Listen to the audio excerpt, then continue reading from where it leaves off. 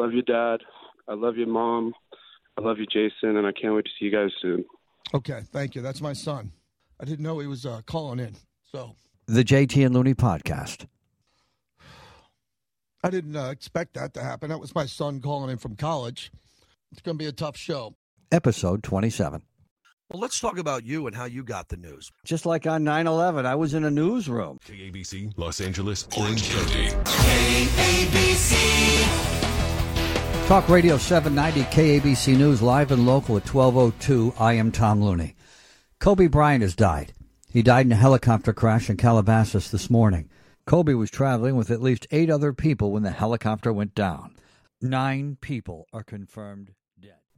The life and death of Kobe Bryant, his daughter, and 7 others, and the global media coverage. Tom, one of the most difficult weeks that anyone can go through, including the families of all involved and everyone around the world who's really hurting since what happened last Sunday in Calabasas with the helicopter crash. I haven't recovered since. Yeah, and I think that one thing we really have to think about probably doesn't get talked about often enough, and that's okay. People are talking about their own feelings at the time, but in the larger sense, terrible. It's the worst for his parents because you're never supposed to bury your children, and Kobe's parents are still alive.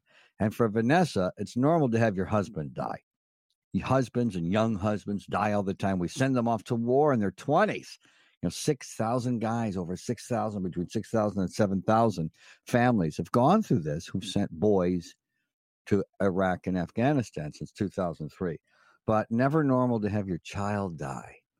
Your children are supposed to bury you. And that's what's going to be the toughest for anybody on this planet. It's the toughest for Vanessa, who, as my mother told me, my dad died at 31. And my mother said she didn't want to get out of bed, but she had 2 boys. So she did.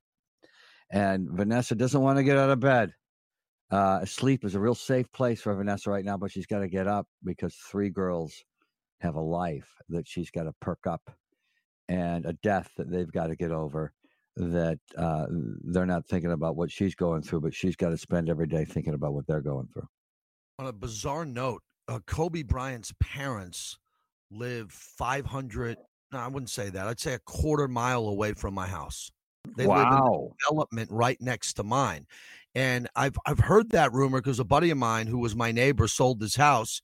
And he said, yeah, Kobe Bryant's parents live on my block. And I just never put 2 and 2 together until the entire week where I would leave and walk my dog and I would see news trucks coming out of the development right across mine. And obviously they're really struggling now. But what got me all week, one thing on that, they haven't always gotten along.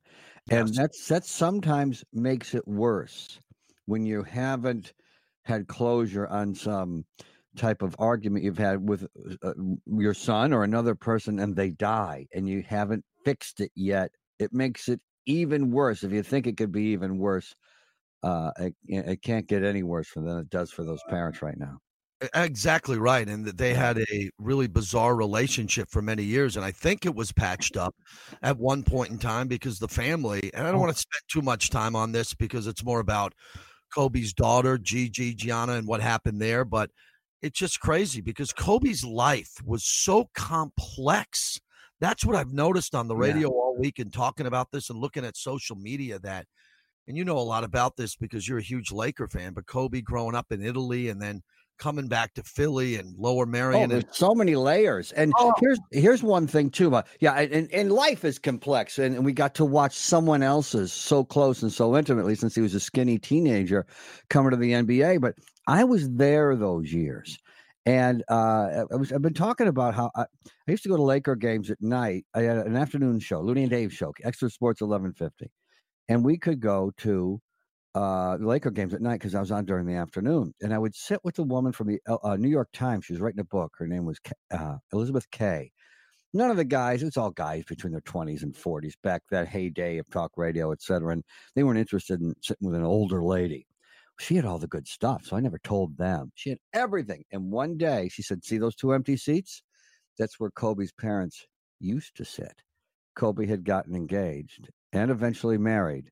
But ever since he became engaged, those 2 seats where his parents always sat were empty. And when you see that, one of the biggest memes that went out was when he was sitting with that really cool leather jacket in the shower, hugging the Larry O'Brien trophy, the NBA championship trophy. I was there for that. It was the locker room in Philadelphia, the second championship.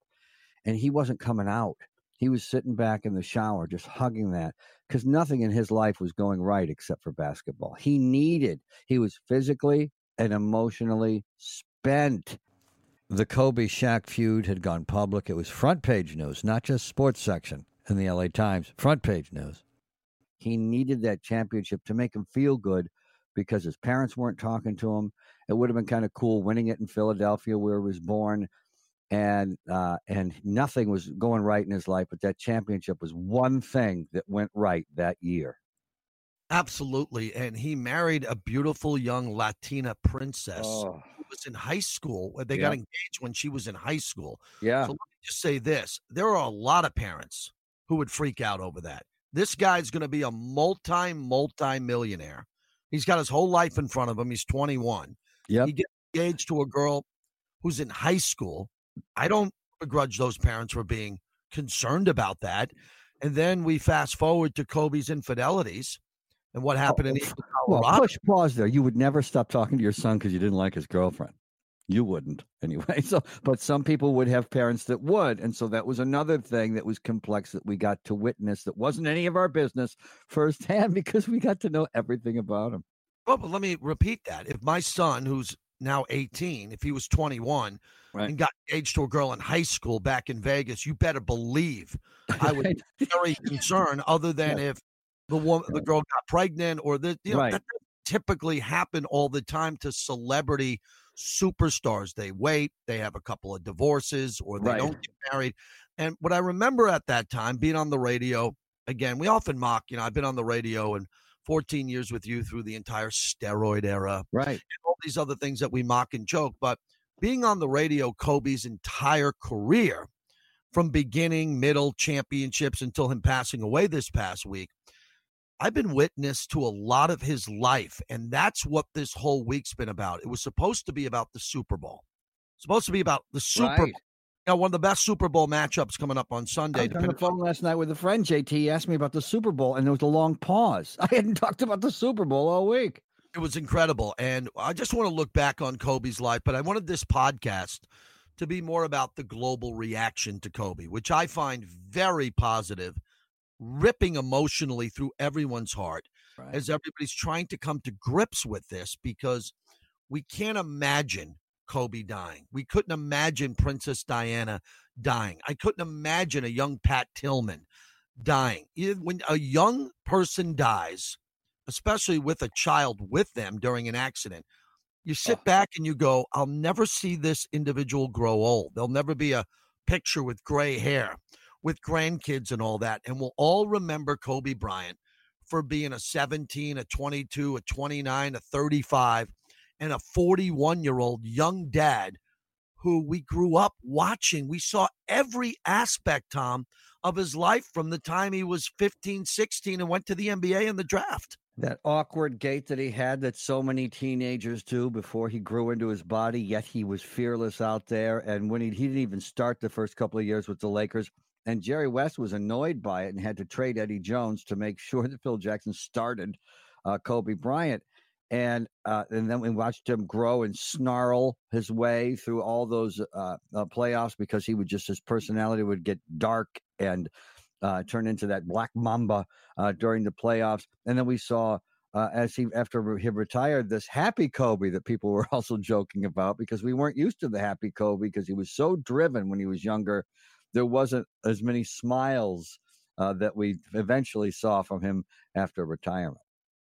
Incredible to me. So I wanted to begin this podcast with a really emotional moment with my son. My son grew up a Kobe Bryant fanatic.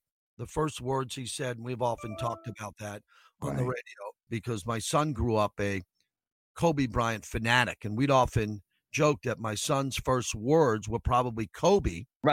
Or mom and dad, because we lived in LA in Sherman Oaks, working with Fox. And from the day he was born, Kobe was on TV all the time, and he loved basketball and he loved the Lakers. So my son is in Oklahoma. He's a freshman in college. And on Sunday night, the night that Kobe Bryant died earlier in the day, I went on the radio on Mad Dog Sirius XM.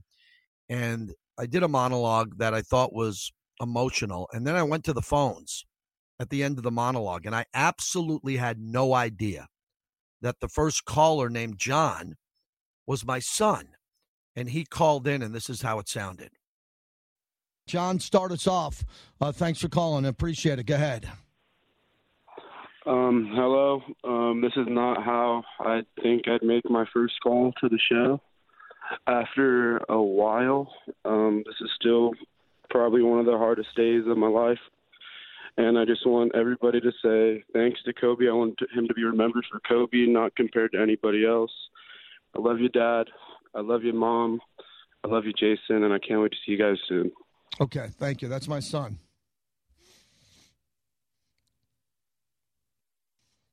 I didn't know he was calling in, so.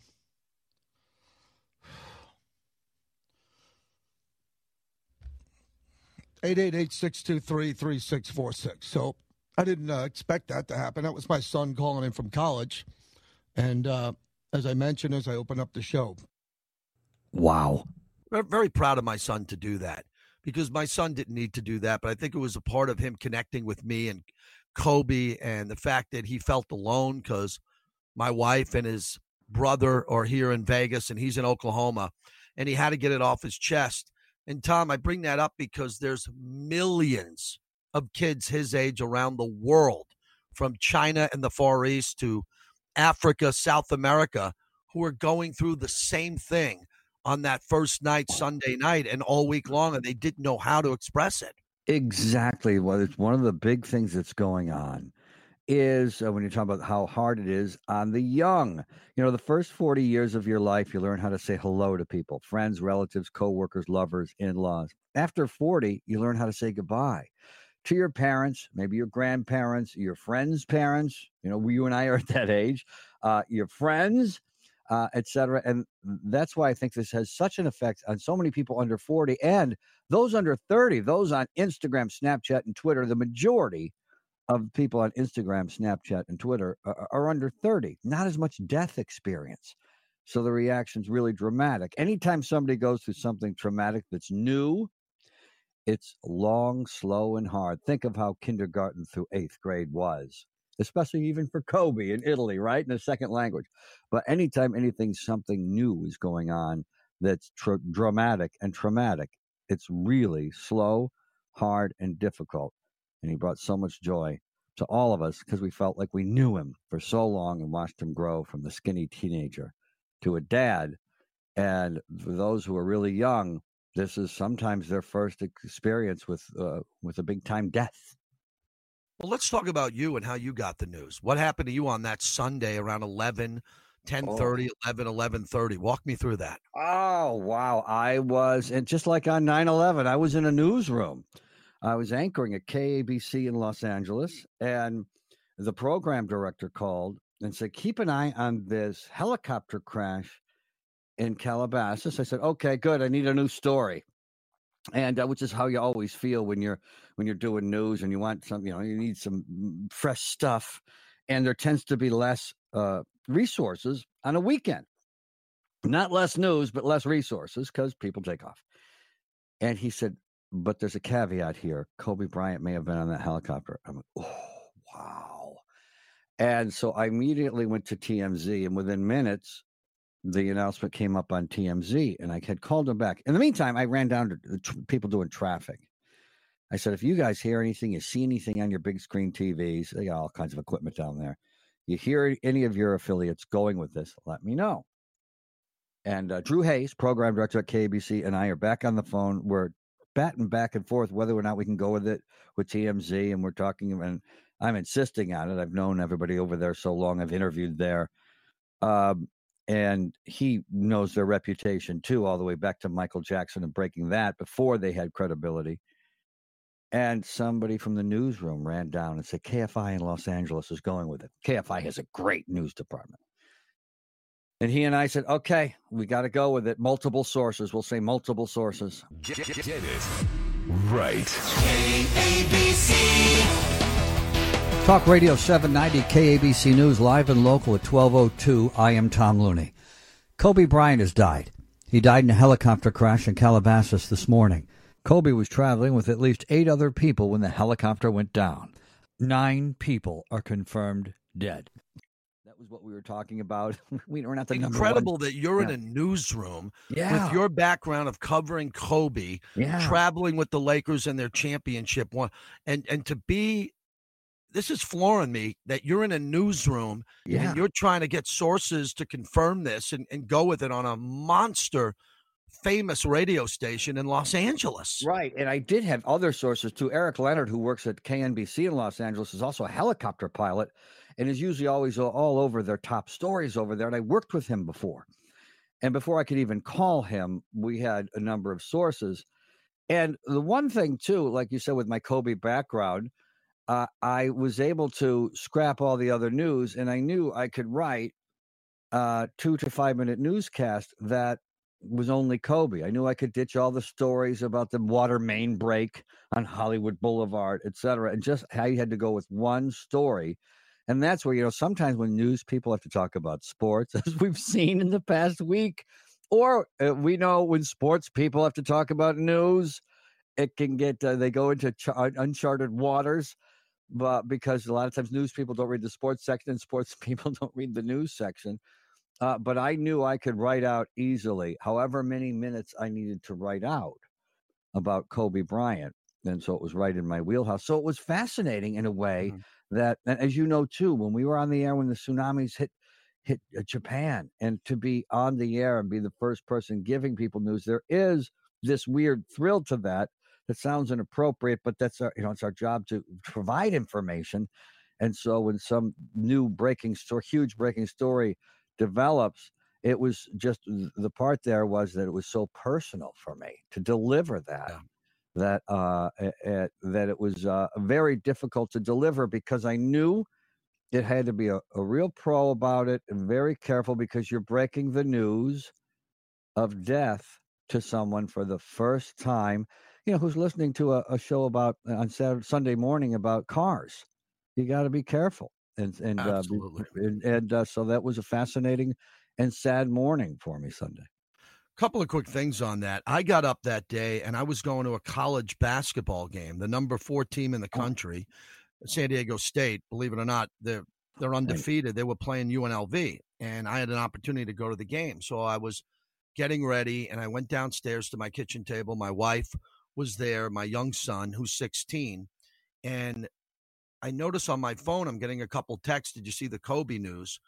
Turn on the TV or go to TMZ. So I'm starting to put this together, and as we host this podcast, I'm in my wife's walk-in closet, as you know. My wife's motherly instincts kicked in because she knows that my son in Oklahoma is a Kobe fan. She gets on the phone. She's a tech geek, so she's trying to bring this all up. And then she's showing me TMZ, and we start looking at this. And I think I was in shock, right? Because then the media side of me kicked in, and I went to CNN, and Frederica, who anchors The Weekend, was not breaking into news. I went to Fox News. They weren't breaking into news, but I knew it was coming. Then I went over to ESPN as they were broadcasting. Your guys, Joe Tessitore and Booger, were at the Pro Bowl. And I said, if anybody's going to have this story first, it's going to be ESPN. And then, believe it or not, Fox had it on television first. I switched over to CNN, and they went with the report of the helicopter crash, and then they started reporting it. And then once it got confirmed, my wife was texting my son, and we had to go to this game, which started. It was an early start, a 1 o'clock start. I got in an Uber around 12:15 with a good buddy of mine, and we didn't talk to each other for 10 minutes. It was dead silence in the Uber, just looking at our phones, and we got dropped off in front of the Thomas and Mack, and we were going up the escalator. This is where the Running Rebels with Jerry Tarkanian in 89, 90. I mean, this was the hottest place in Vegas for sports for a long time. You could hear a pin drop. Everybody was talking about the news as we went into the arena, and then the rest of the day developed, Tom, and it was just shocking to see everybody get the news.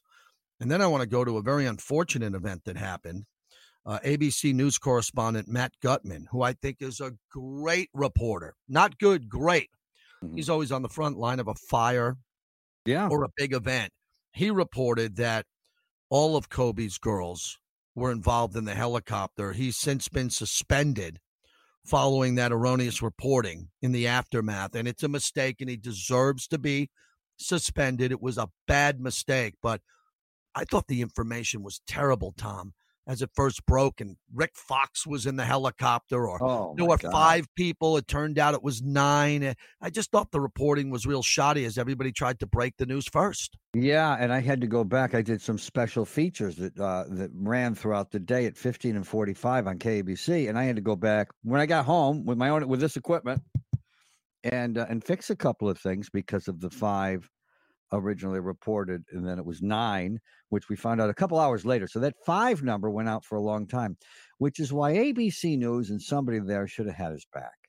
Because if there were 5 dead and it was Kobe and 4 girls, who was flying the helicopter? Kobe or one of the girls? They didn't do the math and the excitement and that's what it is. It's a strange excitement, even though it's sad, of delivering the news and being one of the first to deliver it. You got to get it right, and you have to remember people's feelings when you're trying to deliver the news. If you're going to be wrong, remember there's feelings involved. This is death, and somebody with him as well didn't do the math of if there's 5 people on the, because that was the report. If there's 5 people on the helicopter and it's Kobe and 4 girls, who's flying the plane? And I think everybody was happy to find out. At least the whole family wasn't wiped out. I'm sure during the entire UNLV game, you're wondering to yourself, who else was on that plane? Because early on, we only knew it was Kobe. Yeah, and one of the big rumors that I was buying into, not to tweet it out or repeat it, but Calabasas is where the Kardashians live. Yes. And Justin Bieber lives. And what was playing with my head is I was never thinking basketball, a girls' basketball workout and tournament. I was thinking that Kobe was taking his daughter to a birthday party. Right? They were going up to a birthday party in Calabasas because he lives in Orange County. It's a long drive. There's always traffic in L.A. And he was going there because there was a Jenner kid's birthday party that day. And that was one of the other rumors. And only you would know that. Yeah, right. So that was a rumor that was running out. But I can tell you the news reporting, you and I have friends, Evan Rosenblum, TMZ. Right. I thought TMZ, we've always said, TMZ is great at what they do because they're so much better than the people that can't get it right. Right. So from time to time, when you're breaking thousands of stories, not hundreds, 1 or 2 are going to be wrong. And I knew that they would be on it and they would have information. It would most likely be accurate. I didn't like the video or the still pictures of the fireball. I didn't need to see that. I want to pick up with that. I thought that was disturbing that the first day they were posting pictures of the side of that hill as a fireball where everybody now can go, oh my God, not only did they all die, but how did they die? How crazy was that? So it was very uncomfortable, that news cycle, much different than Princess Diana, who died in a tunnel in a horrific car accident. And there were some reporters. Yeah, there were some reporters who got in there, but this was for everybody to see on a hillside and helicopters coming in. It was just really tough to watch. Well, that's what it looks like. Yeah, I'm not against pictures like that. And we've been one of the few countries where we're supposed to have a free press. And it's just, we have this odd quirk about death. We had a president. Obama smoked cigarettes for 8 years. We never saw a picture of him smoking a cigarette. 8 years before that, Laura Bush smoked Newports. Nobody ever saw her smoking a cigarette. We had a president in a wheelchair. Nobody ever saw him in a wheelchair. We have this strange censorship with our free press of certain things that make us uncomfortable or that protect people's image. And that's what's really sad about that when you pointed how they died is when people will call and ask me as if somehow I would know, well, maybe because I'm in LA, when the memorial service is going to be, et cetera. Well, usually you have to get the body back or something before you can have a funeral, a memorial service, et cetera. Not for a memorial service, but at least for the family. And when I worked on the Best Damn Sports Show period, we had a producer that I became really good friends with. And one day we were sitting waiting to record a few things, and he had this ring on. And he was young and unmarried. And I said, tell me about that ring. Well, his dad had died in a commercial airliner crash. And that was the only thing they found was the ring, not the body, just the ring. So when you take a look at that video, that's also one thing that makes it sad squared, is how they died and how little the families are going to get back, in terms of how it screws up the closure of those families. You at least like to get a box with the body in it. And so the story just doubly and triply compounds and the sadness doubly and triply compounds here. And one small thing about TMZ, the family didn't find out from TMZ. The sheriff's department was upset that TMZ had reported the story before the sheriff's department told the family. Right. But people made this illogical leap and started saying the family found out from TMZ. There's no report that the family found out from TMZ. The family had heard things before TMZ got involved because Kobe didn't show up.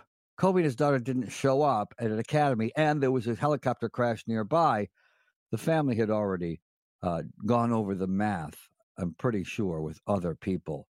Not that it even matters right now. One of the things I'm also struggling with, and I know a lot of our listeners are, is the closure part of who's at fault.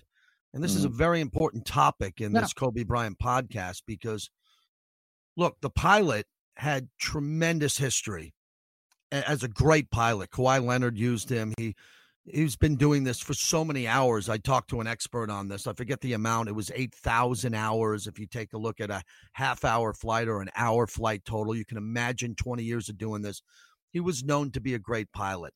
The helicopter never should have took off because of the weather. You worked that day. Yep. You were in Los Saturday Angeles. And Sunday were two of the foggiest days I've ever seen in Los Angeles because I had to get up at 4:30 to go to work. So someone made a decision to put that helicopter in the air. Kobe's the alpha male. Mm-hmm. There's a legendary baseball coach, manager who's on that flight with his wife and daughter. There's another female great basketball coach, and I apologize for not having their names in front of me. But with the 9 people totaled, you got to assume that the pilot and Kobe were in charge. It's Kobe's pilot. So someone made that decision to go up. As it was described, the clouds were as thick as milk. I heard an expert say, imagine jumping into a pool, a swimming pool full of milk, and then opening your eyes. That's what it looked like at some point in that area on the 5, the 101, around Glendale where they were circling. Tom, it will come out and it will get ugly here as we know this in the coming months. But why did that helicopter have to go up in the air? Why did they have to make that decision? Same thing with JFK Jr. as he rushed to get to Nantucket, and they had to do it with uncertain weather. Why does this continue to happen? It doesn't happen often because we don't see stories like this every day, but what a big mistake. Well, and I'm glad you brought this up because we, throughout this podcast now, I've talked about several things that people haven't covered. And you're right. John F. Kennedy Jr. also wasn't thinking he had somebody else's daughter, 2 other people's daughter, his wife and his sister-in-law. And the family was furious about that. Okay, if you're in a hurry and you've got that type of personality and you're alone, it's one thing. And John F. Kennedy Jr.'s father, you remember, was assassinated, and his mother knew that her little boy loved airplanes and helicopters. He fell in love with helicopters because his father flew in one, John F. Kennedy Jr. And she told him, you can pursue your passion of flying after I die. And it's the first thing that he did when she died. So that story is really sad in 18 different ways like this one. And celebrity culture.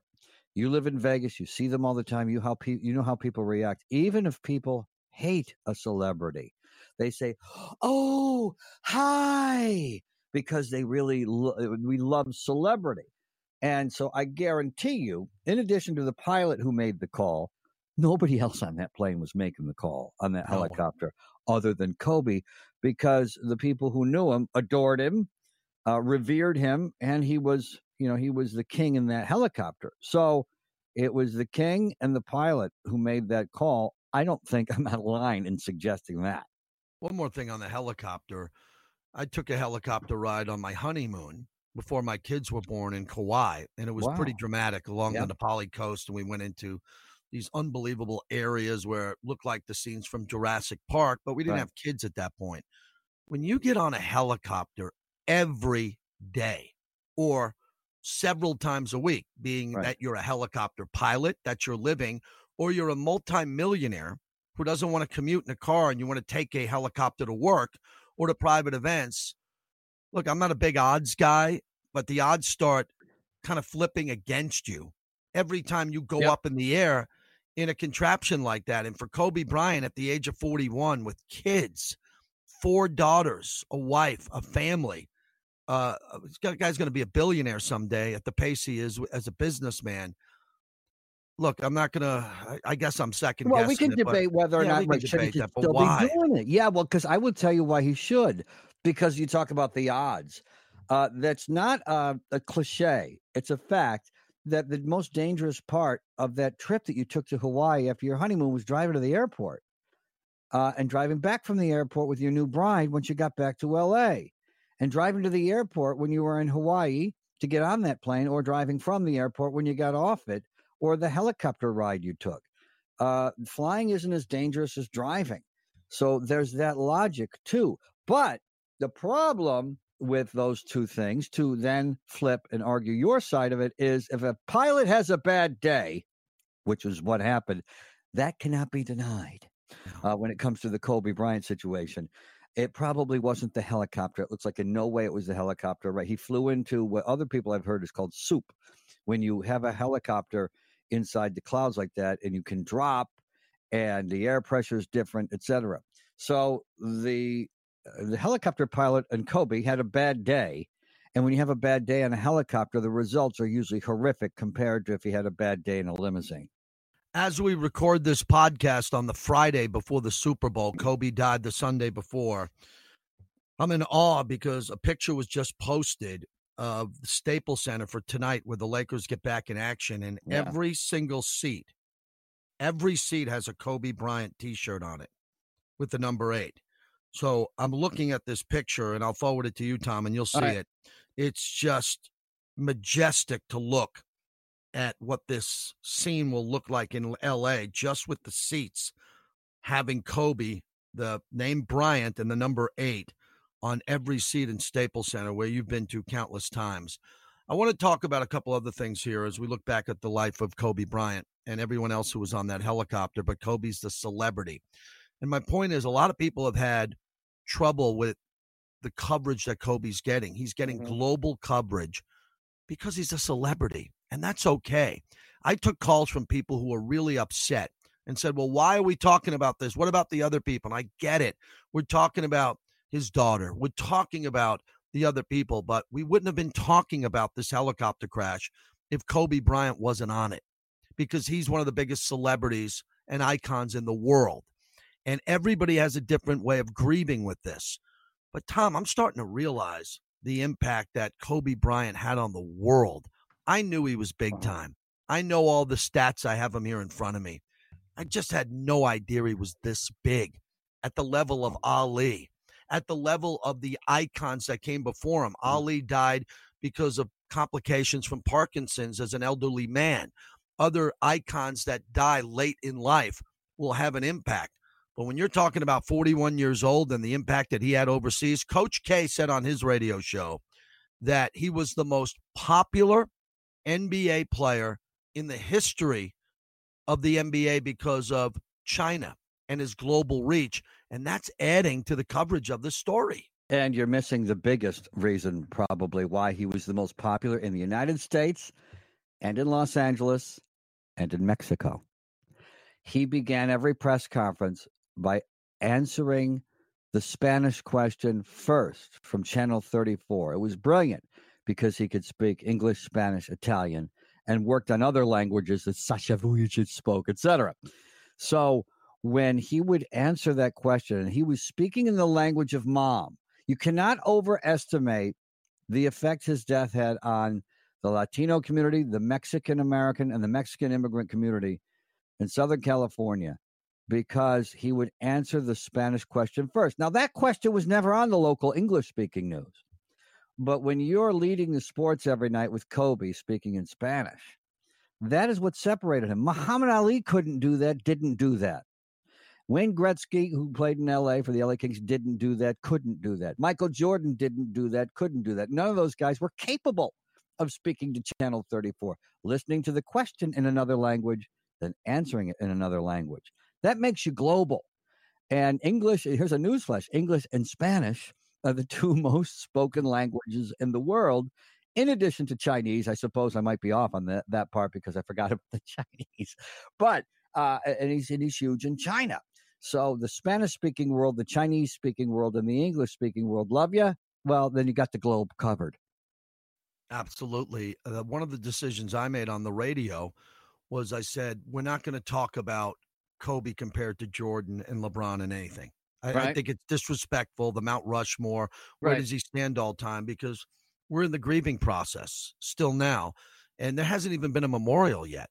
The story, and you're in L.A., that the memorial could be at the Coliseum because it holds up to 80,000, and the parks surrounding the Coliseum could handle an overflow crowd. And you've seen the crowds at Staples Center. One of our buddies, Big Brother Jake, and another friend of mine, two people that I know that don't know each other, told the same story, that when they landed from a trip or a vacation at LAX, they didn't go home. They went immediately to Staples Center. These crowds have been enormous. They will continue to impress us all. But Tom, this is a player. Let me point out to you, because let me paint the picture. The LA Coliseum seats 92,516 people.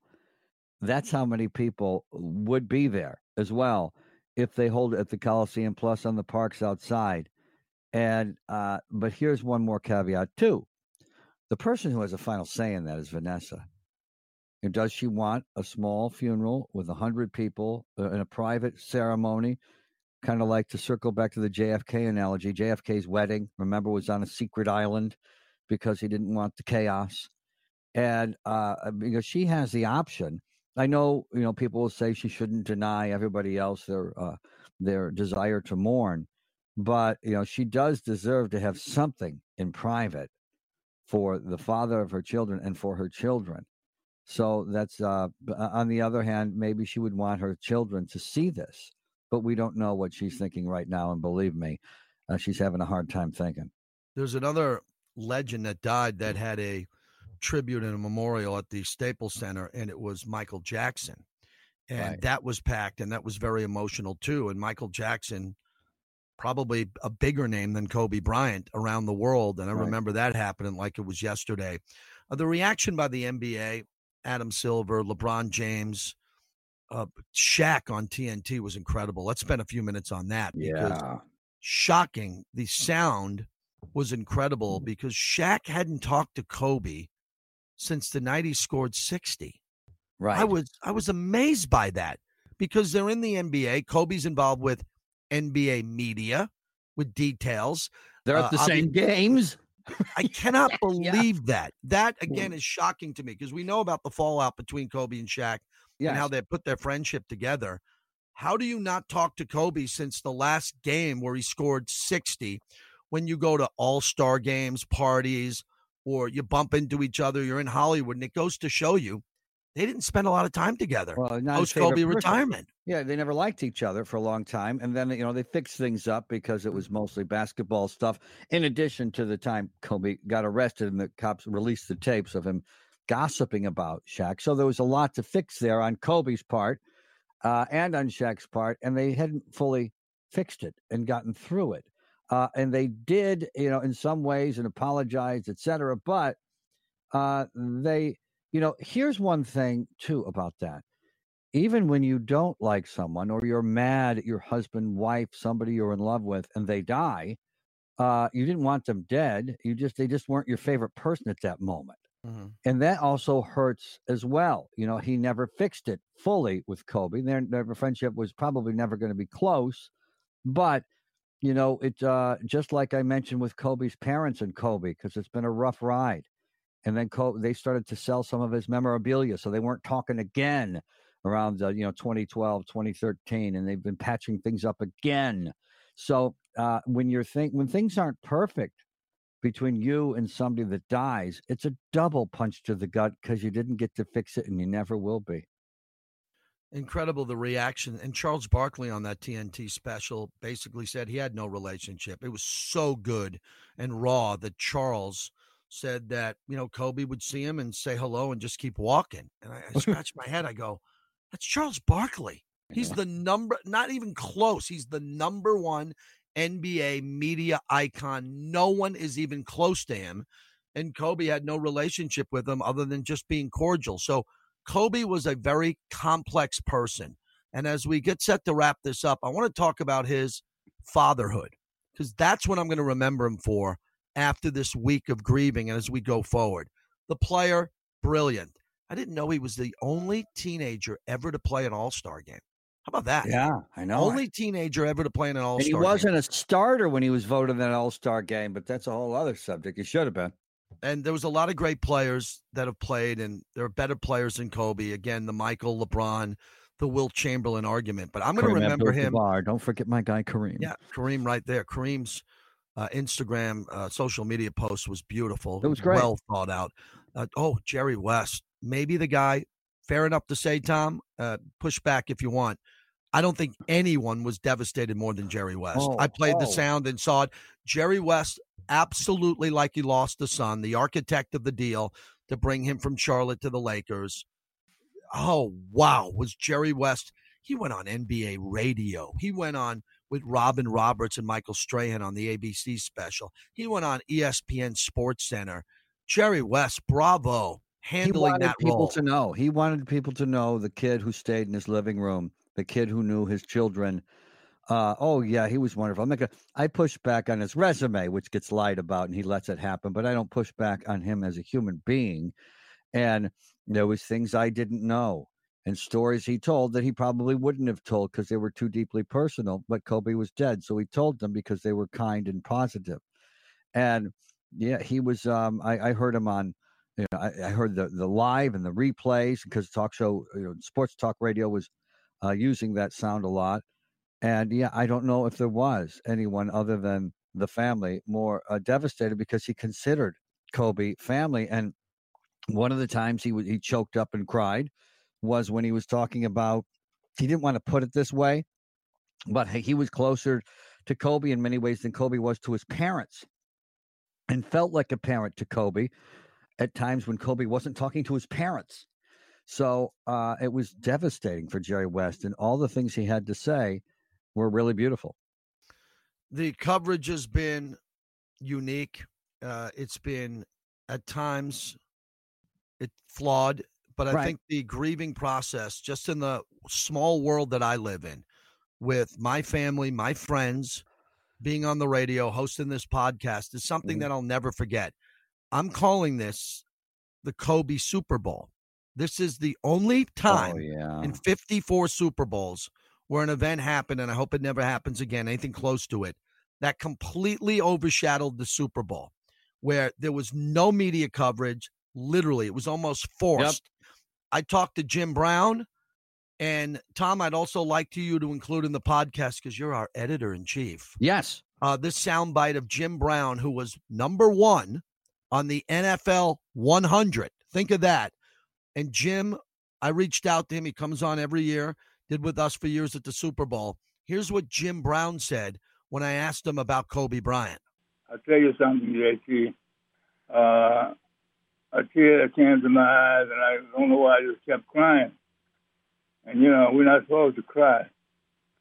But Kobe was a special guy, and how special it is, each one of us has to know, because there's a young man that spoke about 2 or 3 languages. He had a European background. He's a relentless competitor. And most of all, and what I've learned and what I've seen, his family interest, his family love, the daughters, how composed they are. And here we are, and this guy's gone. It's across the board. I don't know any other athlete, modern athlete, that could have gotten that kind of reaction, because people felt hurt and sorrow and all of those things that go away from being a gladiator.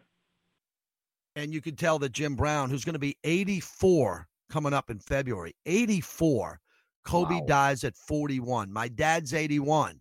Makes me think I'm going to rush to see my dad, who's healthy, hitting a golf ball today, vibrant in life. You don't know, Tom, when it's going to be over. You have no clue. And Kobe Bryant, for me, is that force going forward, because I really never thought that Kobe would leave us. I thought that, as some people described him, he was a superhero who could have jumped out, as Lamar Odom said. He could have jumped out of the helicopter before it crashed and picked it up and saved everyone. I cannot believe we're doing a podcast the week of the Super Bowl on the death of Kobe Bryant. And circling back to you talking about people's sadness and young people, and my godson is 30, and he reminded me that, because their entire family, even when he wasn't getting along with his dad, and this is going through his teenage angst, or his dad wasn't being the best dad, they would bond watching Laker games. He and his younger brothers and his tiny little sister, who's 5, who's been wanting to watch the DVDs, wondering what everyone else is mourning about, which is really cute.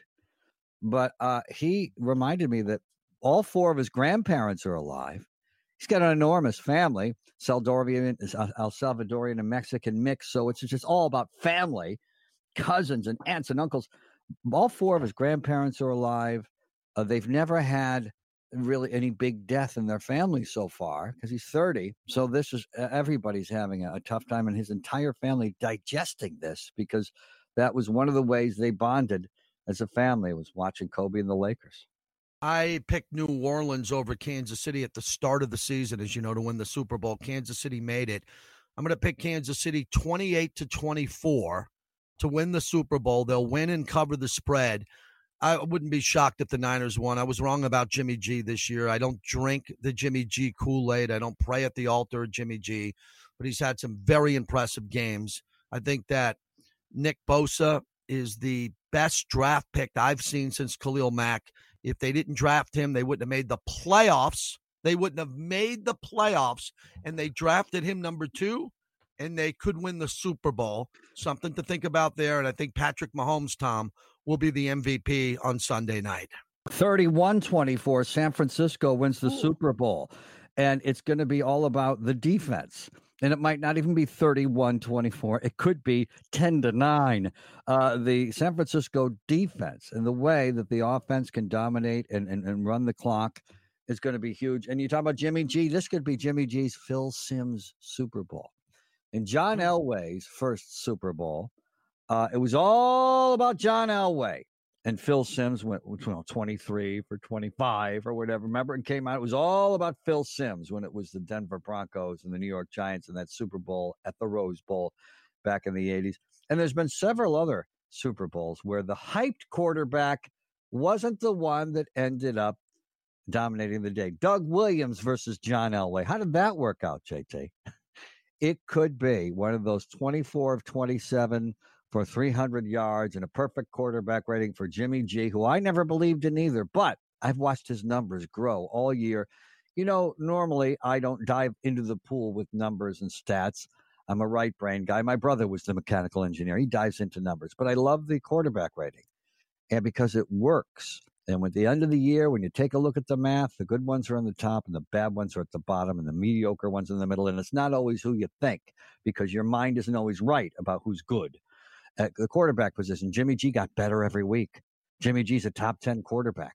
Jimmy G can compete in this Super Bowl and win it, but you're right about the defense. The defense will win the Super Bowl, and we don't talk about the defensive weapons a lot of times because we like the offensive shiny objects, but San Francisco is going to win the Super Bowl 31-24,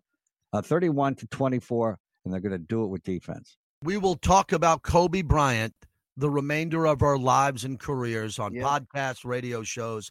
God bless all 9 victims of that horrific helicopter crash. But we wanted to pay tribute, Tom, to Kobe Bryant. As you close out the podcast, I want to turn it back to you because of what Kobe meant to you, your Laker fandom, and what's still happening in Los Angeles in your life as we speak. It's incredible. People talk about the European influence on the NBA and don't stop and think about how it may have all started with Kobe Bryant. Kindergarten through 8th grade, seems to last forever, doesn't it? And I went to St. Casimir's Elementary and St. Patrick's Junior High, and kindergarten through 8 took so long. Well, Kobe was educated in Europe, kindergarten through 8th. So he was this prince-like figure that didn't always fit in with everybody else. And so when he came back to America, he related to white people more than most African Americans would, but he didn't look like them. And for his black friends, they said, well, this guy's a different cat. And he was. He grew up in Europe. And when he went into the NBA, they thought he was aloof. You know why he was aloof? Because he couldn't go to strip clubs or bars, because he was 17 years old and skinny and staying in his hotel room and staying sober. So he was always separated from the rest. His first car in high school was a BMW. That's a prince-like life that he led. But he was no spoiled kid. He was driven. And he had big goals. And it's one thing, people said he was arrogant. You're damn right. Cancer doesn't get cured without an arrogant guy who does homework that says, I can cure cancer. Give me the books. I'll study and figure it out. He had a different goal. I can play in the NBA. I know I'm 12, but I'll figure it out and I'll be there in 5 years. Most people in their 20s don't know what they want to do with their life. Most people of any age actually never figured out what they wanted to do with their life. He was a child star who knew what he wanted to do, when most of us are trying to poke our kids, getting to them to do something. It was a fascinating life that we watched from a teenager through his 20s and 30s. We saw the immature moments. We mocked immature moments, forgetting, as he was mimicking Michael Jordan, that he was a kid. And he wasn't acting like an adult. And we got upset. And then we had to realize, oh, that's right, he's not an adult yet. It was a fascinating life that we watched this young prince grow. And was he perfect? No. The angels and saints in our lives don't have wings and halos. They are deeply, deeply flawed because they were human. He was deeply flawed, but we got to know his flaws, and we got to know the happy Kobe as a father. And the greatest thing that comes out of this, putting all the celebrity worship aside that people are getting tired of, some people, is the hashtag girl dad. For guys, especially sports fans, who want to tell the world they're not disappointed that they only have daughters. The hashtag girl dad thing is a really cool thing that's coming out of this, and I think Kobe would be most proud of that legacy. Nicely done, and thank you to everyone for listening to this tough edition of the JT and Looney podcast, jtandlooney.com. We always appreciate your downloads. Please share with others. Thank you for listening to Believe. You can show support to your host by subscribing to the show and giving us a 5-star rating on your preferred platform. Check us out at Believe.com and search for BLEAV on YouTube.